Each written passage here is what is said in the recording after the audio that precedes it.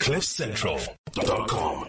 Martha Ngoye is an attorney of the High Court of South Africa and has practiced as a corporate lawyer and worked for some of South Africa's most prestigious firms. She also answered the call of the corporate giants and went to work for Standard Bank and Barclays, among others. This was in a tumultuous period when the big white law firms weren't ready for women, and especially black women. Martha then heeded the patriotic call, which is something a lot of people are nervous to do these days, and she decided she'd go and build and strengthen the civil service. So she joined Transnet, which is South Africa's government-owned freight rail and shipping infrastructure company. She later joined PRASA, the passenger rail agency of South Africa, where she continues to fight a ceaseless wave of corruption. This brave stance has led to much suffering and victimization, which she is still fighting to this day. In fact, she is with us here today at our studio with her lawyer. It's very nice to see you here too. Geoffrey, thank you for coming in. Thank you. And Martha, thank you because, I don't mean just thank you for coming in here. Thank you for being brave enough to do what so many people wish they could do. And the ones who do often find themselves victimized, treated very badly, bullied, very often worse than that. Whistleblowers, they talk a big game in South Africa. They say, whistleblowers are the people we need in society to expose corruption. But we don't do very much in this country to protect whistleblowers. That's right. In fact, the people who they often blow the whistle on will go to ever more nefarious ends to get rid of those people. Yep. So thank you for coming, and thank you for being brave enough to speak out. Thank you. Yeah. So Martha, let's just start with you and your story. I mean, I touched on your history in corporate South Africa, your history in the civil service, but what's your background? Where were you born? What's your story? I was born in Diepkloof, Soweto, in fact, Baragwanath Hospital. Sure. At the time when it was still called that. 1969, December. And I've lived in Soweto basically till I went to varsity. So I grew up there in Diepkloof. And our area is called Ghost Town because, yes, there was belief that there was a ghost doing the rounds at night. But anyway, that's what it's called. And I went to school, in Diepkloof and, matriculated in 87. And then went to varsity. My parents couldn't afford. So I went to UNISA, the first year, 88. And then 89, I managed to get a bursary with my dad's work, Siemens. And I was able to do my BProc at the University of the Western Cape. 4 years stint done. I came back. I couldn't take the Cape Town environment. I came back to Wits, did my LLB 2 years. I was funded by TEFSA at the time. Right. So after that, fortunately, I got articles with Edward Nathan and Friedland at the time. It was Remember called. them? Yeah. So I did my articles with them, and then I, became an associate there. And then I decided, let me try corporate. So that's when I went to Standard Bank. I did 5 years stint at Standard Bank, and when Barclays came back, So what years were the Standard Bank? This Standard Barclays? Bank was 98. Wow. So, South Africa, when I mentioned that, the corporate hierarchy there was still very much what it had been for like 60, 70 years beforehand. Yeah. So coming in, it must have been a bit of a culture shock for them and for you. Yeah. Look, it was. And I suppose, you come in, it's this big bank, open floor plan, and you just sit there and you basically do your work. But I suppose what I liked at Standard Bank is that they recognized potential, and I was given the opportunities to really grow. And when I finished 5 years at Standard Bank, this was around 2003 when Barclays came in. I joined Barclays because I wanted to go more into the treasury space. And they offered me that potential. So I was at Barclays for about 3 years. Was that because you already had an eye to going into something in the public service? No, not even at that time. Okay. I thought this is my niche. It's a great job. This is where I'm going to be staying and so on. So when Barclays did the ABSA stint, in fact, I was part and parcel of the people that did that particular transaction. Culture-wise, I just thought I don't fit at ABSA. And then, I thought about it and I thought, okay, maybe I should go. and do the, civil duty type thing. And this position came up at Transnet 2006. I was given that position. That was when Maria Ramos was there. That's right. Okay, so a very different environment. Yeah. And Transnet, I mean, under her aegis, she seems to have run a pretty tight ship. She was. And she was obviously looking for talent. That's it. And did they approach you or did you approach them? They didn't approach me. There was an opening. Oh, which okay. I picked up and then I applied and I got it. Okay. Yeah. And for, I think, a year or two, I ran the legal department alone. Whew, for the whole of Transnet. Group. That must have been for group, yeah. 24/7, 365. It was crazy. No holidays, no weekends. Yeah, it was crazy. Because I know how lawyers in firms work and you bill by the hour. Yeah. So you need to be available. Some people have you on retainers. Yeah. They think they can call you while you're having dinner with your family, while you're supposedly away. Right? I mean, that's what happens, right? I mean, you're gesturing to Geoffrey, but this is the life of a lawyer. And especially if you want to be competitive. That's it, yeah. And you want to be at the top of your game and you want to bill big hours and you want to be taken seriously, you have to put in the work. Hours. Yeah, you put in the hours. So there's no release from that. And you ran it all on your own at Transnet. Again, there must have been so many matters you had to deal with on a daily basis. And that was the time when it was restructuring, selling off its non-core assets. So, and if you put a foot wrong when you're in a government department, there's even more scrutiny than there would be in many private businesses because you're dealing with public money. Yes. And the reason we've got so much red tape these days is because there's so much corruption and people don't want to see as much of it, which means that you have to jump through 8 hoops instead of just 2. Yeah. So you're right. I mean, it was hectic and the type of transactions that we were doing. I mean, Transnet, the type of business it's running, we 7, 8, 9 figures. Yeah. So it was crazy. And during Maria's period, we did a lot of transactions. So one was extremely busy, but also at Transnet, what I figured is that I needed to grow, and operate at an executive level because that's where I was operating, in any event, but not necessarily given the recognition of, operating at that level. So when an opportunity came at PRASA, in fact, it was at Intersight in 2010, 2011, I thought, okay, this gives me an opportunity to operate at an executive level. That's where I want to be. And I took it. So, and who was in charge of PRASA then? Lucky Montana was in charge of PRASA. Okay, so the reason I ask is because the only reason that any of us in South Africa know the names of Maria Ramos and of Lucky Montana is because these people have been in the news. Yeah. Right. I mean, sometimes for good reasons in the case of the latter, sometimes for bad reasons in the case of the former. Yeah. And it's normally not the kind of job that would garner a huge amount of public attention. Exactly. Most people in South Africa, if things are running fine, don't care who's in charge of PRASA.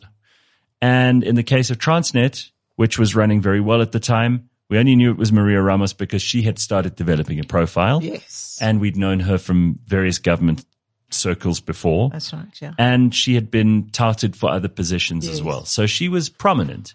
In Lucky Montana's case, he was making news for the wrong reasons. That's right, yeah. So when I arrived, I was a group executive in the office of the CEO at Intersight, which is a wholly owned subsidiary of PRASA. Mm-hmm. Within 8 months, the job of the CEO of Intersight came up. I applied and I got it. So around about September, then I was the CEO. And what do they do inside of PRASA? So we were an asset investment. Okay. Yeah. Niche. There was just like 23 of us. So highly skilled. We were like the think tank. What were you buying? Think tank. So we were basically trying to invest in properties, leverage, what PRASA has as far as properties are concerned. We had development leases that were out there that we were not benefiting from, so we were actual infrastructure. Yeah. Like stations and trains and railway. And so what we were doing is putting, plans together, ideas together to say PRASA can get that money, right? And not rely so heavily on the state because PRASA is subsidized. So effectively we wanted to use our property portfolio, to basically make to leverage money. it. Yeah. And Martha, as I understand it, both at Transnet and at PRASA, South Africa had a pretty good rail infrastructure. Of course we did. That's why now you see so many trucks on the road, because we've abused and allowed that to happen, run into rack and ruin. Yeah. Even though we're a big country, and a lot of other big countries, with the exception of Russia and China and places like that, which have to cover vast distances, America too, they have a good rail infrastructure, but nowhere near at the level of concentration we had. There were stations in every little dorpie in South Africa for passengers. Yes. And for the purposes of freight, I mean, our ports were connected to all the major centers. And for industry, this is essential in any country that wants to take part in a meaningful way in a developing economy. Yeah. And to be in charge of the legal aspects of all of that, and as the CEO of this Intersight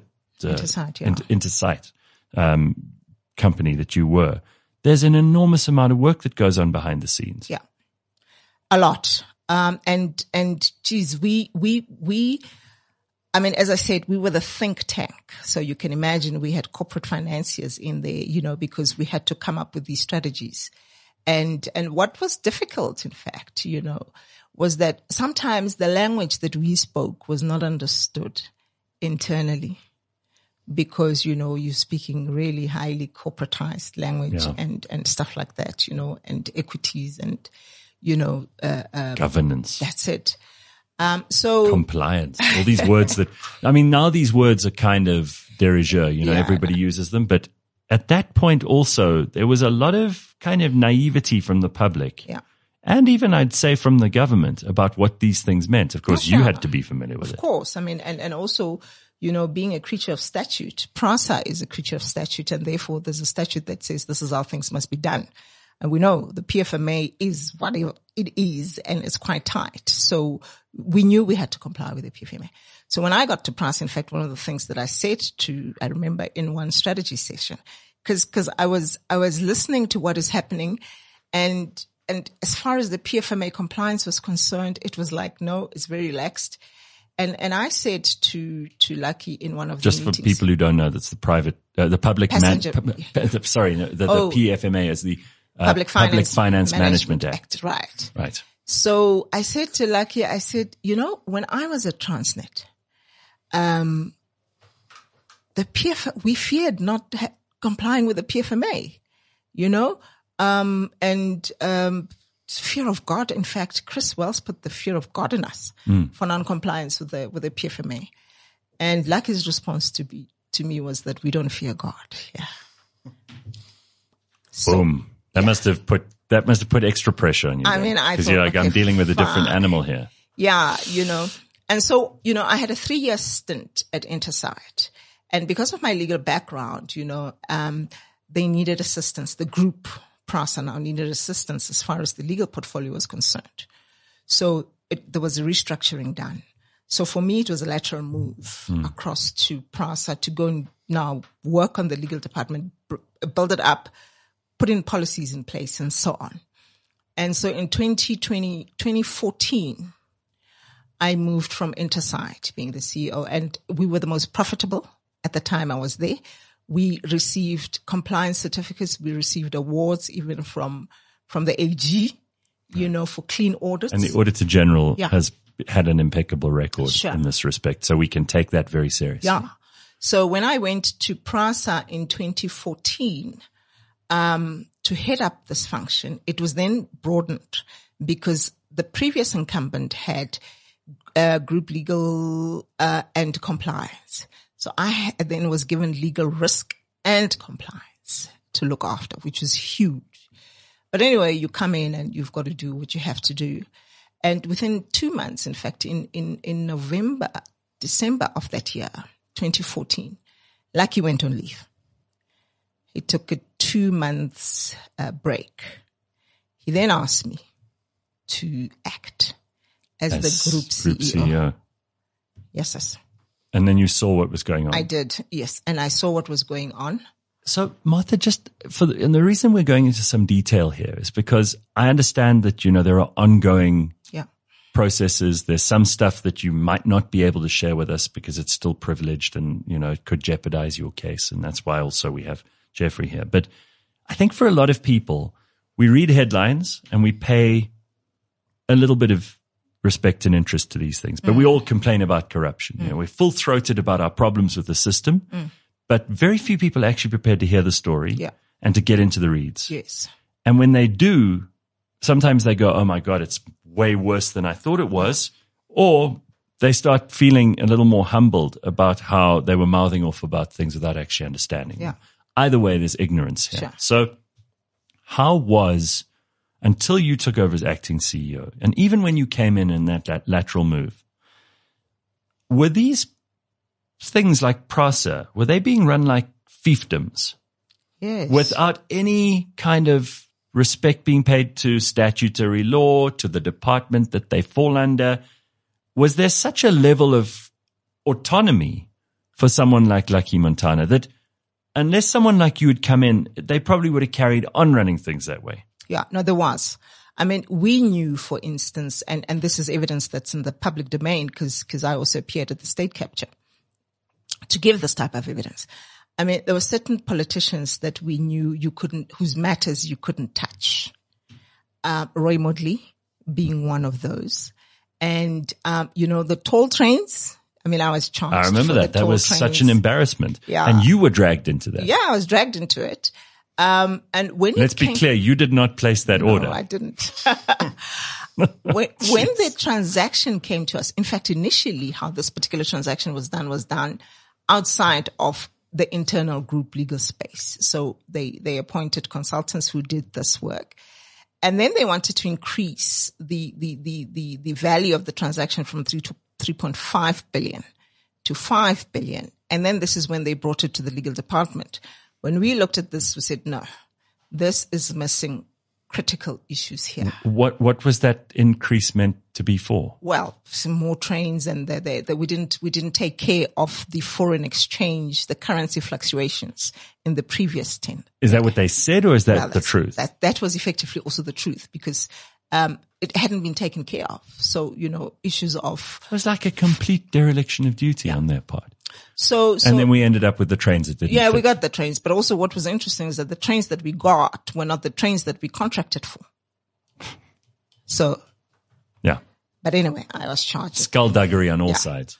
So in the 2 months, it was quite hectic because there were a lot of matters that were happening. And, did Lucky call and check in with you, or? I had to do it, and I think he did once, because, one of the charges, in fact, that was laid against me was, the fence and gate charge, where, there's monies that needed to be paid and so on, and the lights contract, it came in, and I had to look at those things. And obviously when I looked at the first one, I said, no, this doesn't give me a lot of comfort. Go back, give me more information.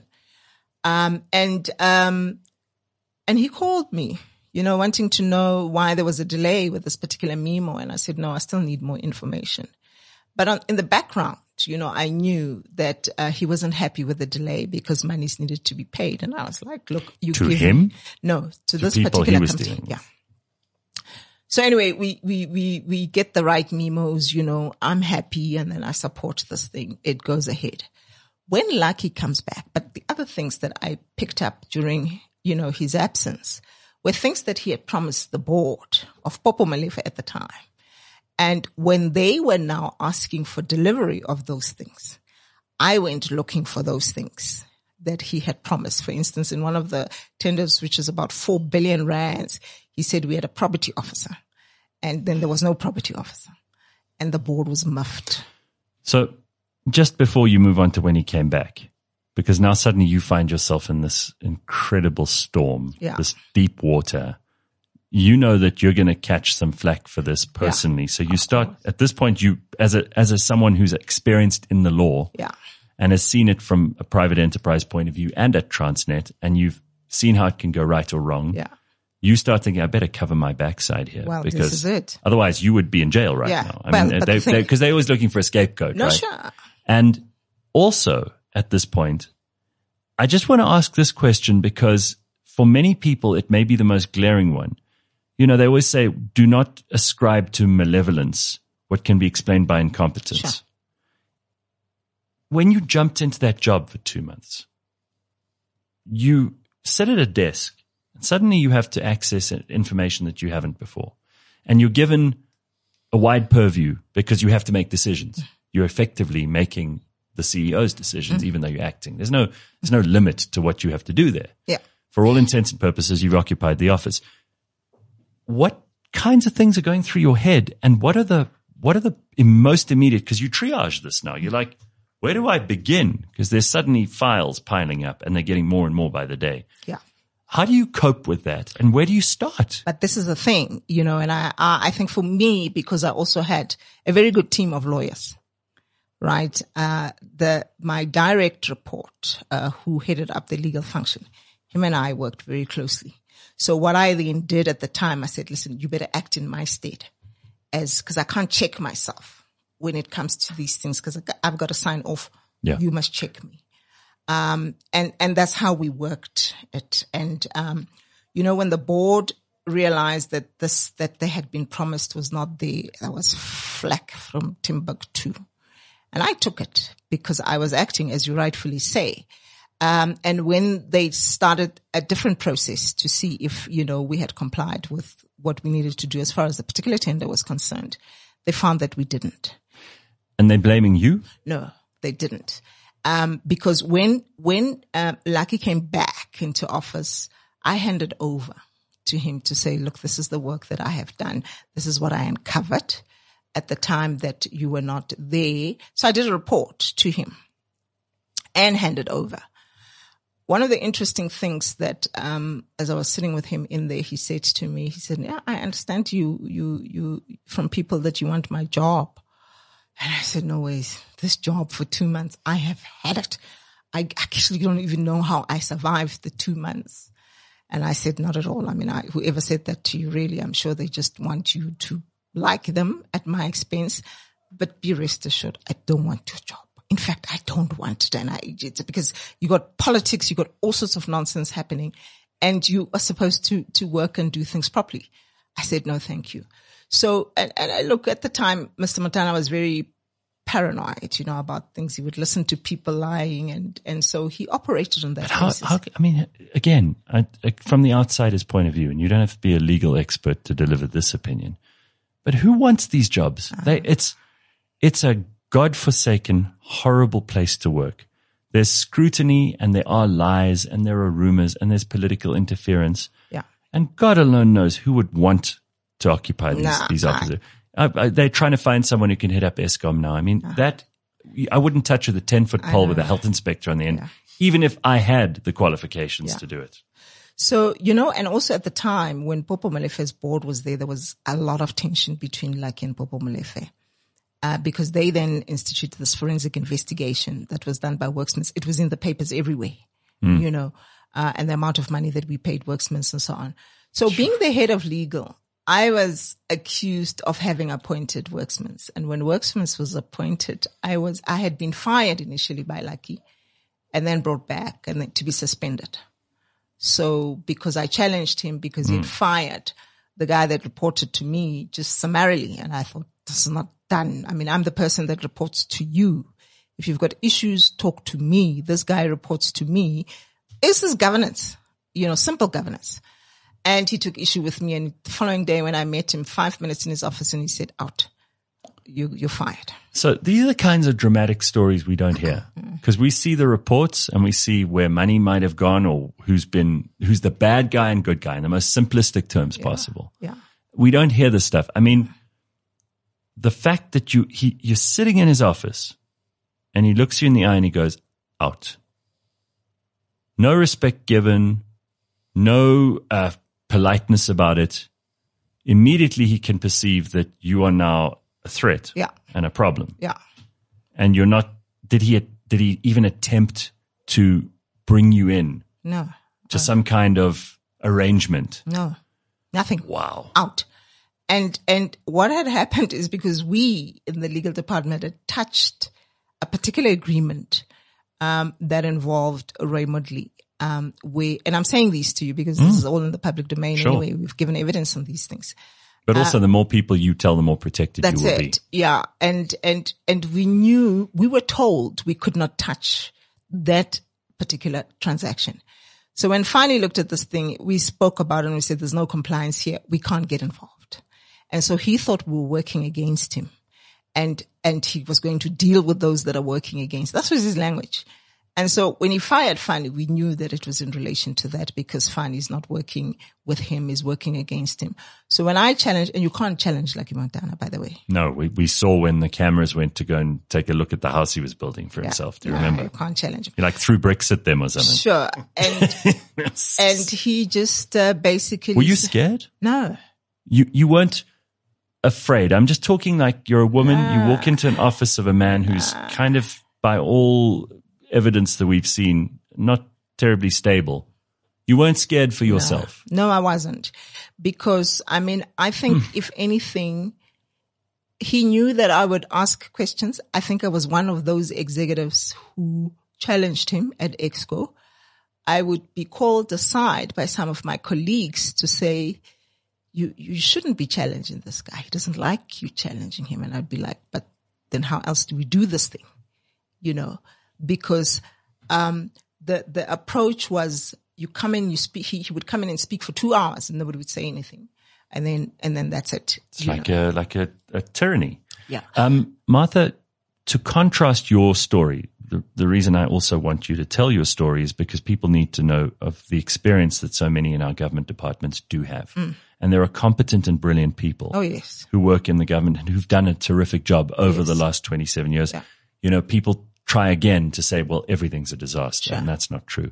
But in order to understand this, how does someone like Lucky Montana end up being your superior? And how does someone like that end up doing such damage to the competent people? Yeah. Because this is what happens, right? People go, oh, well, the whole of PRASA is a write-off. Yeah. The whole of Transnet's a write-off. These state departments that are run so badly, it must be because everyone in there is diseased and corrupt. Yeah. So to make people understand the difference between the likes of you and the likes of him, how does he get into that position? Well, I suppose, these are government appointed people. So they don't rise up the ranks. Well, I suppose in his case, he worked for the Department of Transport at some point, so he had that background. Look, he's a clever guy.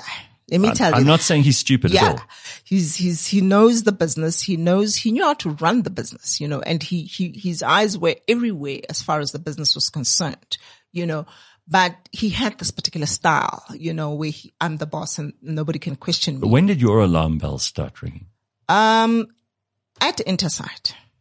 Already, because I then understood that the reason I'm being moved is that I'm too much on the straight and narrow. And I thought, okay. And then I thought, okay, it's interesting that I moved from that position of CEO to group legal, risk and compliance. This is now where I'm going to entrench my, straight and narrowness, as it has been said. And I thought about it and I thought, I'm not sure what is going on, whether he understands or he just said it there and you have to guess his agenda. So I knew, even at Intersight, there's certain experiences which I had, and I'm not a politician. So I don't know these politicians. There's a particular instruction that transaction that I was running as the CEO of Intersight, where all of a sudden, we had this particular meeting, and these were guys from, Roy Moodley's firm. Now, just who is Roy Moodley for people who don't know? Politicians. I think it was said that he was the guy that was giving, the previous president, how can I forget? Zuma. Yeah. Jacob Zuma, about $1 million rands a month. It's not on your, yes, I remember. And he was very involved in business in KZN and funded many ANC things. So he had tentacles that went into everything. So when and you were given not so direct, because nothing's ever direct, but fairly clear instructions not to interfere in his stuff. Well, I wasn't even given that, but I got to see it. Because when I had this particular meeting, I was quite concerned because I thought, okay, fine, this is a meeting. It's a formal meeting, and people were standing up in the meeting and they were telling me, you're not running this thing properly, and we'll make sure that you don't run this particular mandate anymore. And I'm thinking, who are these people? And I frankly said to them, listen, I account to the Intersite board. I don't account to you guys. So really, I'm not even listening to you guys, and you're not going to tell me how to do my job. I didn't know who these guys were, right? And a colleague of mine then came in and said, listen, you and I have got to have coffee outside of this building. So we went and we had coffee outside. He says, you've got no clue who those guys are. This is who they are. And effectively they'll go back and tell Lucky, what transpired. I said, well, I couldn't be bothered. Lucky must speak to me if he feels that way. But in a month or two, what they had threatened me with became a reality, because then they came into the office and bulldozed the office, and they took all the files. Do you mean they ransacked the place? Effectively, they sent the lawyer. There was a lawyer who was Lucky's legal advisor at the time. External. Yes. His own personal legal advisor. Yeah, it was legal advisor who he had brought into PRASA to advise him separate of the legal function, right? Yeah. So she came in and she was very gung-ho, removing the files and so on. I mean, I'm the CEO of this entity, and I phoned one of the directors, the independent director, and I say to him, guys, if you don't want me here, tell me. Why don't you just bring people here and I don't know anything about it? And this is what is happening. What is happening? Because the mandate comes from the board. It doesn't. Were they looking for something in particular, or were they just harassing you? They wanted to take the entire portfolio of advertising out of Intersite to be run at group, right? Okay. You make a lot of money in advertising. Sure. And the reason it was with us, it was because it was part of the mandate of Intersite to leverage on PRASA's property portfolio. And that's what we were doing. So that's how they did. I mean, I spoke to Lucky. I said, but boss, I report to you and you didn't tell me that this was going to happen. So people can just come into the office and basically attack me, you knowing about it, and you wouldn't tell me. So I approached him. What did he say? He said he didn't know about it. Yeah. And then Then who instructed his lawyer? And then we were brought into a meeting. I still thought, look, we're going to sort this out, and he's going to, tell these people where to get off. So a colleague of mine then says to me, you don't know. This is going to be turned against us. And I was like, no, it'll never happen, because I spoke to the boss himself. You have got no clue how that meeting transpired. In fact, I was accused of fraud in that meeting, and a colleague, somebody who reported to me, was actually sent packing. I was told, suspend him and get somebody else in the position. It was bad. I mean, I stood there and I thought, okay, fine. Are you insinuating that I have done some kind of fraud? Because if you are, then suspend me, and so that you can do your own investigations. No, but it didn't happen that way. So that was the type of, stuff. It's like mob style intimidation tactics. No, sure. Right? So when I was there, so that was the one experience. So that's why when he fired this guy who reports to me, I said to him, listen, don't repeat what you did at Intersite. Don't do it. Leave these guys alone. If it is me you want, deal with me, because I'm the person that reports to you. He didn't like that, obviously, and sent me packing as well. So we then wrote to the board of Popo Malefe, and we said the reasons why we are now being dealt with in this manner is because we've highlighted these transgressions in the organization. We are giving them to you. You will decide what you do with them. And at this point, there was already public outrage about some of the deals that, like the trains. I mean, the AG had come in and said we were irregular expenditure, at 550 million, So these things were already out there.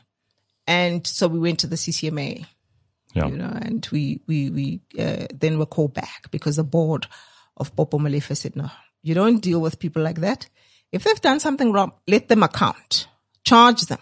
So he was doing the right thing. He was doing what a chairperson of a board should do. So charge them, but you don't just fire people summarily. So he was then compelled to bring us back. He brought us back. That must have been uncomfortable. It was very uncomfortable, but we knew this was just correct, procedure. Yeah. Within 4 days, we were suspended. We were asked to give reasons why we should not be suspended. And being the lawyers that we were, we just put in a whole lot of Latin in there and all sorts of things. And we said you were functus officio, and he didn't like it. And he sent us packing. So we were escorted out of the building again, now suspended. And so when the appointment, and then he started fighting with the board, at the time, 2015. It was all in the public media and stuff like that. And, that was really the undoing of PRASA at that point. It started falling apart. Yeah. So we come back, but we come back because the then acting CEO, we understand, was then told, investigate these people. And then if they haven't done something wrong, you better charge them, because we also don't want to be seen to be taking sides. And how much time had elapsed then between that suspension and this? Which was about 4 months. And what are you doing during that time? Because you're not the kind of person who could sit on your hands, but you're not allowed to do work. No, we can't do anything. And you're being paid a salary, but you could also be going to jail if they win and can prove that you did something wrong. Yes. So immediately I come back. The CEO says, look, this is the work I've done. I can't see anything wrong with what you have done. So come back to work, because anyway, you're being paid for this thing. And colleague of mine came back. A couple of days after I had come back, and then that's when Mr. Montana went to the Hillbrow police station to have me arrested, together with Popo and no, he's already off the board. He's off. I mean, he's out of the CEO role. So, and he's what? He's now in the glare of public outrage as well. So, but he decides to lash out at you and Popo Molefe, and he lays charges at Hillbrow police station. Yeah.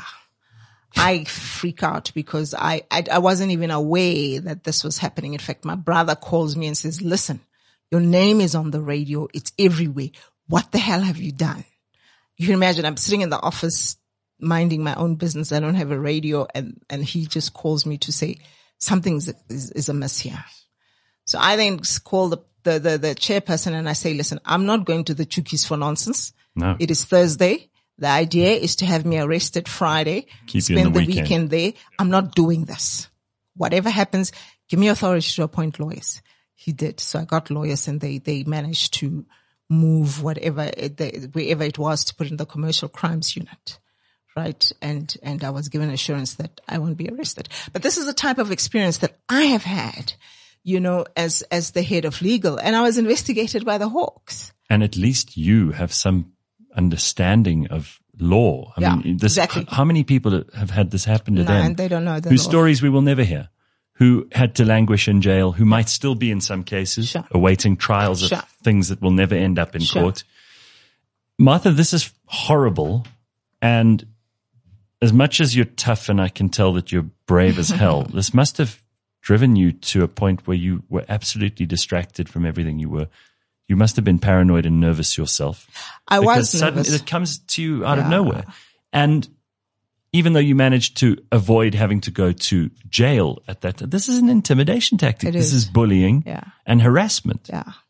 Clean cut. I've experienced it throughout my tenure as the head of legal at PRASA, because they knew if it was not proper, it was not gonna fly. And at one point they said, the legal department of PRASA thinks that they're running PRASA. So I started getting threats, to say, you think you're running PRASA. And, I raised that, with just like what calls in the middle of the night. Calls to say, you think you're running PRASA, you better watch it, So I had a sense of the type of transactions that we were dealing with, and where we had said no. And in fact, internally, this colleague of mine who I worked with would escort me home after work. And fortunately, we didn't live far from each other. So he would say, listen, I am driving behind you, and I have to make sure that you are in your complex. So that's how we lived, right? And then, has a lot. I mean, that I can tell you. It's just crazy. I've seen those offices. I've driven past those PRASA offices in Hatfield. Yeah. I know exactly where they are. Yeah. And you had to drive out of there wondering if someone was going to jump out. So, Gareth, it's that's the life that we lived. So I lived with my colleagues protecting me and, us always watching out for each other. Fast forward. I mean, I don't think there's a single board at PRASA that did not either suspend me, put me on special leave, threaten me, Alice. I've seen it all. So, but at this point, Martha, with all due deference to your attitude to this, most people would have just said, this is not worth it. I should have either stayed in the private sector and just dealt with whatever cultural issues I might have had to put up with there, because it's going to be horrible anywhere at this point, but this is less horrible. Yes. It's a question of, less of two evils. Yeah. But imagine all the people who have kowtowed, bowed, perhaps not so that they themselves could benefit in any way, but just so that they didn't have to deal with death threats in the middle of the night, worrying about whether they'd get home, worrying about which people they could trust and which people they couldn't. And if someone was actually out there trying to get you. Yeah.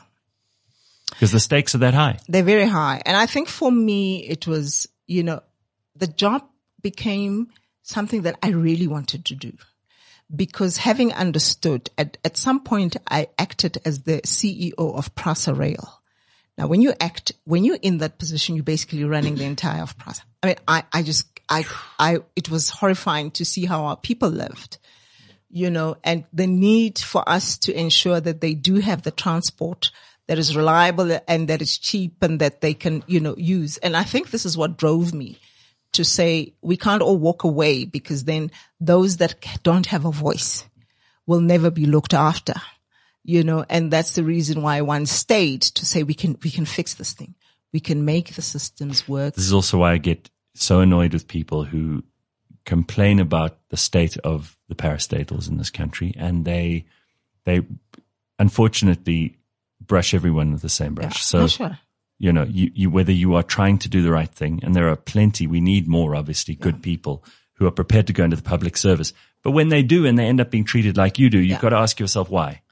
Why would anyone with good intentions even bother? Because yes, the need, I think everyone in this country understands that so many people have in the past and unfortunately now would love to depend on passenger rail. Yes. And for a while, though the conditions were never great for black people in townships, and there were rural parts of the country that were not connected as well as anything else, there was at least something. Yes, there was at least something. And now there are so many people who have to rely on exorbitant taxi rates, buses, even more humiliating and ugly forms of transport. You see people walking at 4 a.m. You know where they're going. They're trying to get to work for money that will barely pay for just their transport fees. So when you talk and about, so you were there. You were in a position now where you thought we could make a difference. Exactly. And then when there was an issue about the security contracts. I need to say this because the reason why our infrastructure is as messed up as it is because of the termination of the security contract. We advised for the organization not to do it because there were no contingency plans at the time. We're proven right. Where were they sending that money instead? Because if they justified it as cost cutting, what did they do with it besides buy trains that were too big? We know that there are certain individuals who benefited directly from tenders, whether it was around the back and it only came to light much later. As I understand it, no one's in jail yet. No, nobody's in jail. Any of this. No. I don't know. Where's Lucky Montana now? I don't know where he is. But no one is in jail as far as PRASA is concerned. And this is the frustration I think that exists, because the one other thing is that we've worked with the Hawks. We've given them all the information. We said, there it is. You got it. But nothing has happened. So when you see Andre de Ruyter on TV 2 weeks ago, and he's busy talking to Anneke Larsen and he's saying, I told the Hawks. And then you see people saying, lay your charges. But this is it. And he has. But what are the Hawks doing? But this is, I listen to Andre's story and I say, only if people knew. Since 2015, we have been giving information to the Hawks and saying, there it is. So what are they doing? Nothing to date. So, I just take it that people just don't have an appreciation actually of what is all involved, and they just looking at the hype. That's my view, really, because I've experienced it myself, But that's all that ordinary citizens have to go on is the media reporting on this stuff. They don't know what you know. And thank God you're able to tell your story. Unfortunately for you, you have to do it through the courts at great personal expense. Look, and for me, People ask me, how do you do it? I don't know how I do it, but I just do it, because I believe there's certain values that I ascribe to, and I'm not a pushover. No, that's clear. But Martha, where does it come from? I mean, you talk about values. A lot of good people don't necessarily have good values. Yeah. In other words, if something comes along and they can see a chance to improve their life, they'll take it. Sure. Where do you, how do you figure it out? Because this is a path that only you can walk. Every individual has to choose. Look, I did say that I don't come from a wealthy family. My folks sacrificed a lot to educate us, right? My dad was quite tough as an individual, and he was very strict as well. What did he do? He was just a driver at Siemens. Right. My mom was a nurse. And I think growing up, there was a period when my folks were arrested, right? As activists? My surname is actually Ngoye with an Ngoye. I. Right. I know Lillian Ngoye and Company. Yeah. Right. So my dad, when they picked up my mom and dad, it was the association with Lillian and Ngoye because of the surname. It was crazy. And when my dad decided, look, I'm not a politician. I'm not involved in these things, but because of the association, then I don't want to live this type of life where my wife will just be abducted and put in jail and stuff like that. So I grew up in that environment. And also, when in the 70s, 76 uprising, I was already at school. So I saw certain things, and I saw how my family accommodated the students. My mother would make soup for the students that were running away from the cops, And so we grew up like that. And it imbued in you a sense of right and wrong, fairness and unfairness. Yeah. Do the right thing. But by observation, not because your parents sat you down around the table and told you. And I guess, also church, we had to go to church. My dad was an elder in church. We did church, and I was very involved in church as well, Catholic, all through and through. So I grew up with that, and I have I hate injustice. And I've always known that I was going to be a lawyer. Even at school, I said, this is where I'm going. And I loved it, Do you think that sense of fair and unfair was also one of the reasons that you were pulled into law? Yes. Because you saw the law as a mechanism, like so many of us who studied law. I did, but I never finished. But so many of us who studied law, I remember because I asked people who were also in first year with me, I said, why are you doing this? And the answer was usually something around, because law doesn't necessarily mean you make money. Yeah. No. There are lots of jobs in law which are not actually particularly good paying jobs. Sure. But I think everybody had it was a way of correcting and checking and balancing stuff that just seemed like it wasn't working properly. That's right. So with that background and with the appreciation, as I say, I lived in a 3-roomed house. Our family home is a 3-room house. Do you understand? My mother used to wake us up at 4 in the morning to study because there was a shebeen that was playing music till 2 a.m. next door. You couldn't do anything about it. That was the township. That was the life. So, with this, but the bottom line is that they sacrificed a lot for us to get a good education and for us to grow up well. And I've always had this thing. And as I say, having also seen the struggles of our people and wanting to make a difference, and that's why I've stayed. And when I see the corruption that is there, and I'm saying, no ways, this is our money. This is, you and I are paying taxes, we cannot allow this to happen, and I was seen as a thorn within the organization. And that's why I'm saying to you at every given point, even when the SIU investigated me at some point, this particular investigator of the SIU came to me in a meeting and said, why is it that in your case, every single board that comes in here wants your neck? And I said, I don't know. You the investigator, you tell me. I said, because if I've done something wrong, I must account for it, But other than that, I don't know. Until obviously I was fired. In 2021, Jeff, I was fired in 2021 on the basis that my contract was a 5-year contract. I've been permanent at PRASA. I've been there since 2011. Do you understand?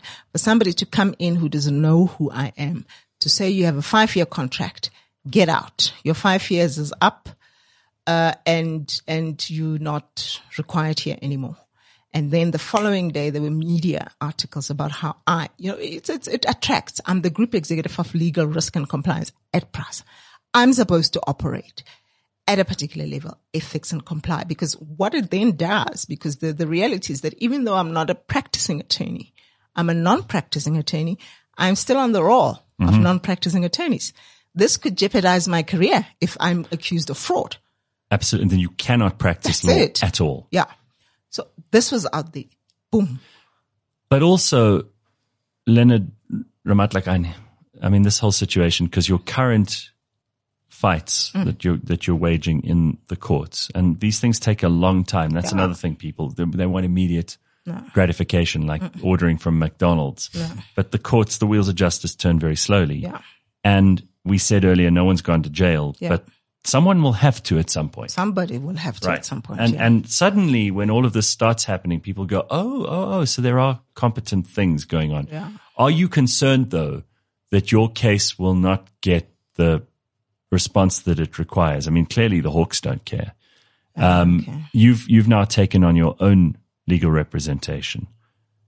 You know, they say only a fool has themselves for a client. Yeah. That's another thing they taught us in first year. So you knew to bring. I know. Yeah. So, Geoffrey, where are we at the moment in terms of Martha's status, her case? How are we looking in terms of she's already won a number of very, very important victories here, which is why she's now able to talk about these things. And I'm just sorry that so few people in the media have taken an interest, because really it hasn't. I have not heard this story. And if you weren't sitting in front of me, Martha, I wouldn't ever have. Right. Thank God you are. But where are we now? Yeah, I mean, it's a long story. You know, I mean, even just it took me close to 8 months sitting with Martha. I actually spend more time with Martha than I do with my own family sometimes. So, but where we at now? So, you know, as you said, there was an arbitration. Martha was charged with, I think it was 5 charges, some of which directly referred to her evidence at the Zondo Commission. So this post-Zondo Commission. Post-Zondo Commission. So she was... Is that even admissible in an arbitration? Well... If you're called by the Deputy Chief Justice to testify in front of the Commission, surely some arbitration panel doesn't have any locus standi, is what you guys call it, right? Am I right? Yeah. Well, you know, I mean, we prepared for those charges, and I mean, the response to that quite simply was that you're charging her because she exposed corruption. And here it is. Here's the transcript. It's on your own charge sheet. You know. Embarrassing for them. And then, you know, there was a long fight about it, various postponements again and again and again. And that's, I mean, one of the patterns, unfortunately, I think for one of the reasons, among others, that entities like PRASA in the state that they are, is legal fees. I mean, you know, for these lawyers, they can postpone and postpone and postpone, but then for an individual, eventually, they're going to say, the state's footing their bill, they're not paying yours.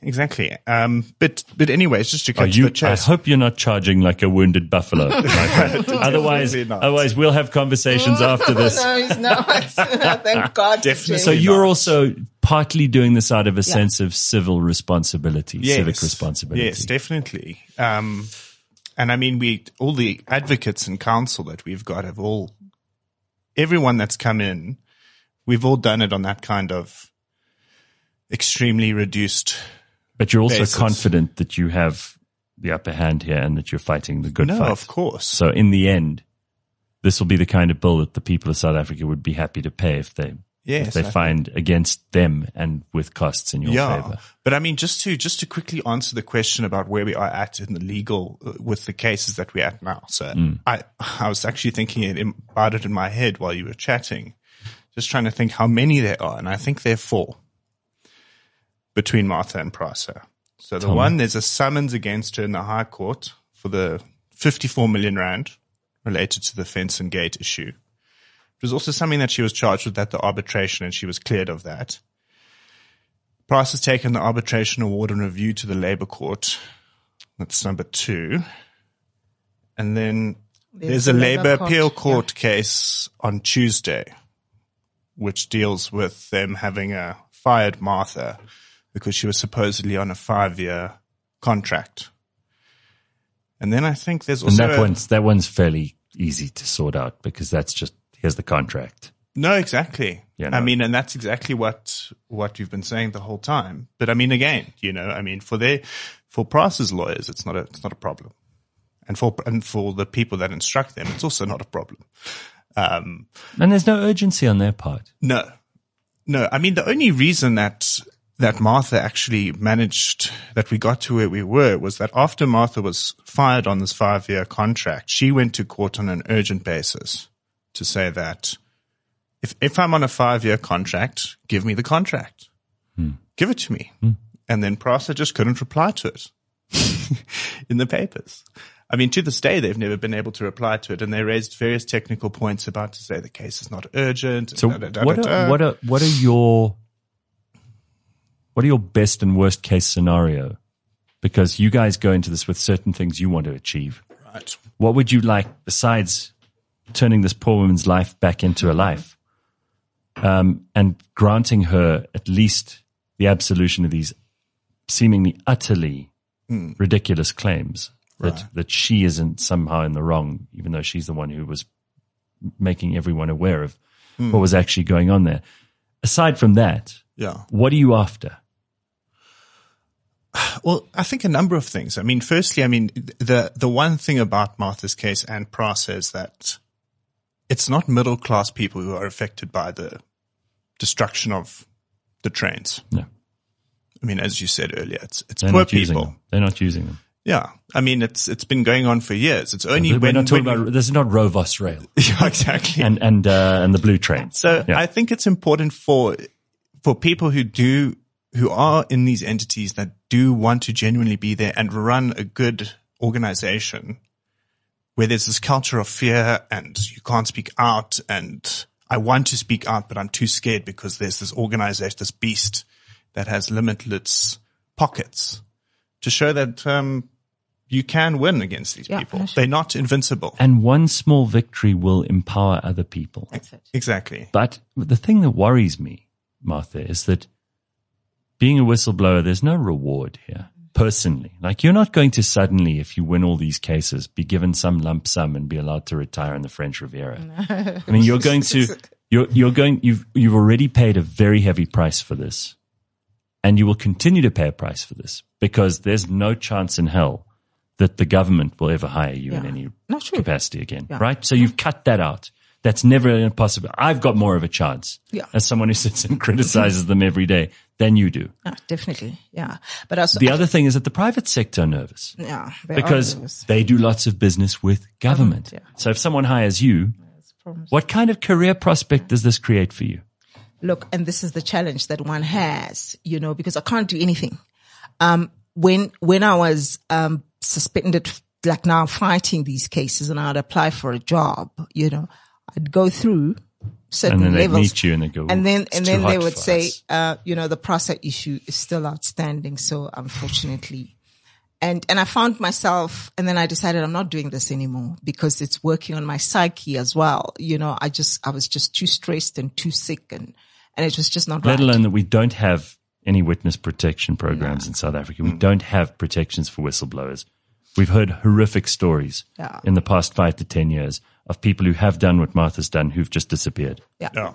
So like now, when we won the case, and I was cleared of all the charges, right? Yeah, let's be clear about that. Yeah. That's a big deal. Cleared. It was a big deal. When Jeff phoned me that morning, I was like, my God. Did you cry?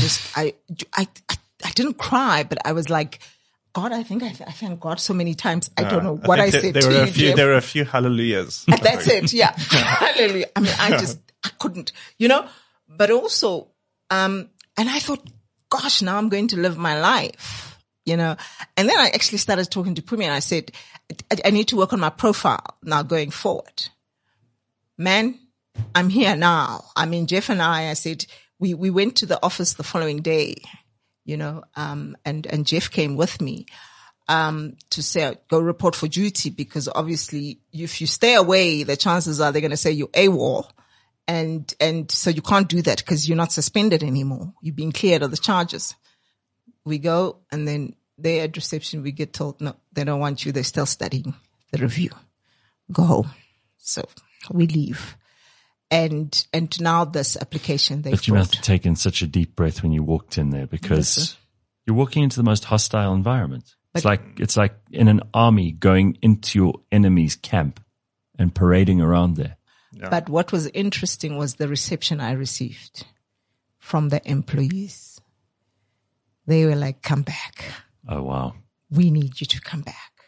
Thank God. I mean, because since you've gone, it's just become worse. There's now no oversight whatsoever. I mean, I had to say to guys, listen, you got to behave. You're putting yourself in the firing line. Yeah, this is a reception that don't make so much noise, but the noise, the people were like, well, we don't care that we associated with you. Yay. And the people were very happy that I had won and that I was coming back.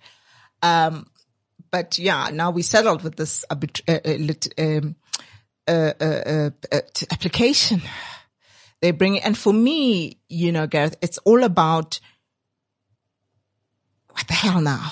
Because the legal fees that one has, I mean, with 3 years, one has been paying legal fees. And in fact, maybe it's important to say that Jeff comes in when our previous attorneys, basically I can say dumped us. Because it was the issue of fees. We couldn't afford to pay, the amounts they required, and there were challenges. I'm glad you're here. We can give you some credit. Thank you. So we stuck. Really, we were stuck, because once you receive a notice of termination as an attorney of record, I mean, I know what that means. It's like, we don't have legal representation. We're fighting this beast. Who is going to take our case? Thank God Jeff was available. And Jeff and it's true. I mean, the amount of money, I mean, I owed over 1.1 million rands, and I hadn't gotten anywhere with my case. And when Jeff came in, I mean, we've done the disciplinary hearing, and they've really reduced their fees. Even counsel has reduced their fees in light of this particular matter being, some kind of a public interest matter, and we've told our truth. They've seen it. And because we work with evidence as well, they've seen the evidence that we've given them, because we've just not said things. But this is where we are. I mean, I'm sitting again. And one of the things that we talk to is that in one of the meetings that I once attended, after having given an opinion with a colleague on the appointment of the administrator, you have got absolutely no clue what transpired. A meeting was called 6:00 in the morning. Nobody must be giving an excuse. In that meeting, the DG of transport, basically said those people who have become rogue is because I had given that opinion. I had basically challenged the decision of the minister. It was unheard of. Who was Minister of Transport at that point? This was Fikile still. Fikile Mbalula. Yeah. And his DG at the time came into that room and said, these people must actually be fired.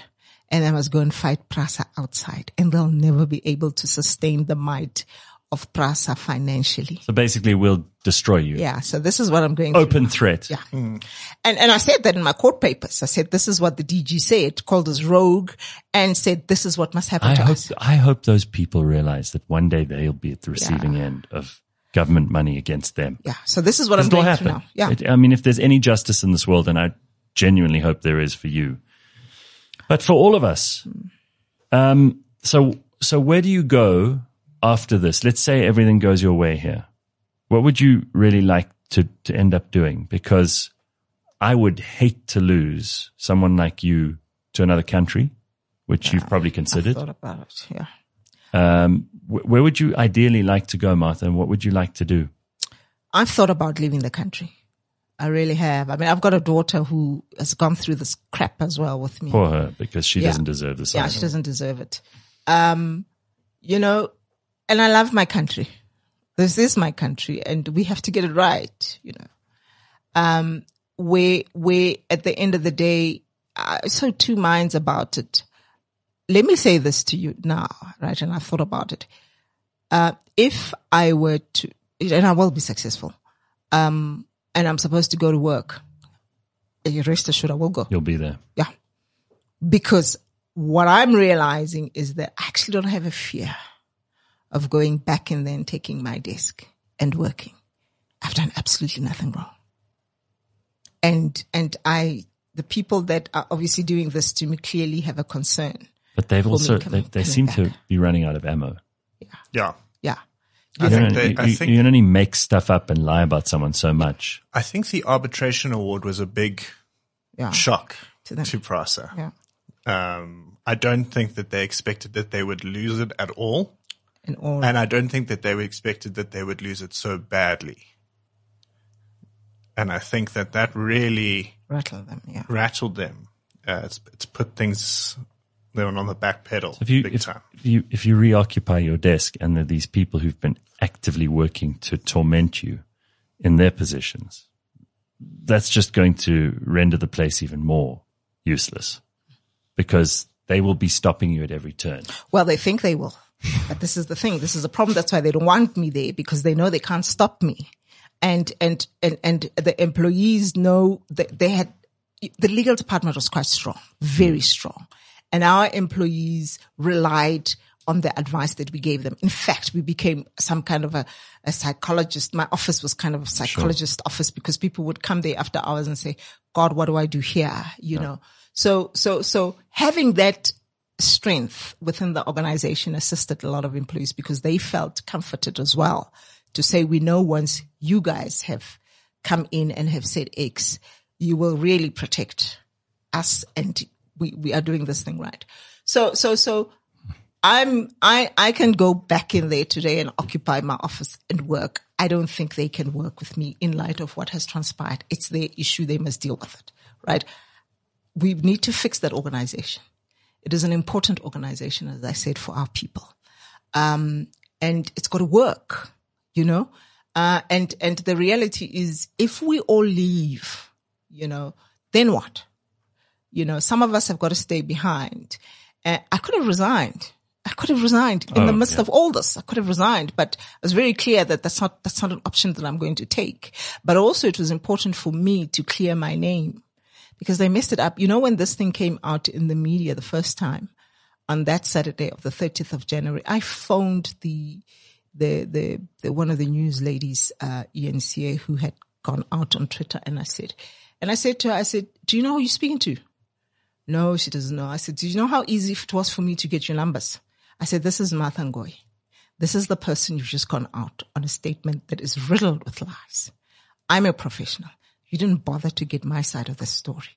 You just went out. Yeah, and you know what? The media should actually be covered in the same opprobrium that we have for the corrupt politicians, because they are not doing anybody fair service here.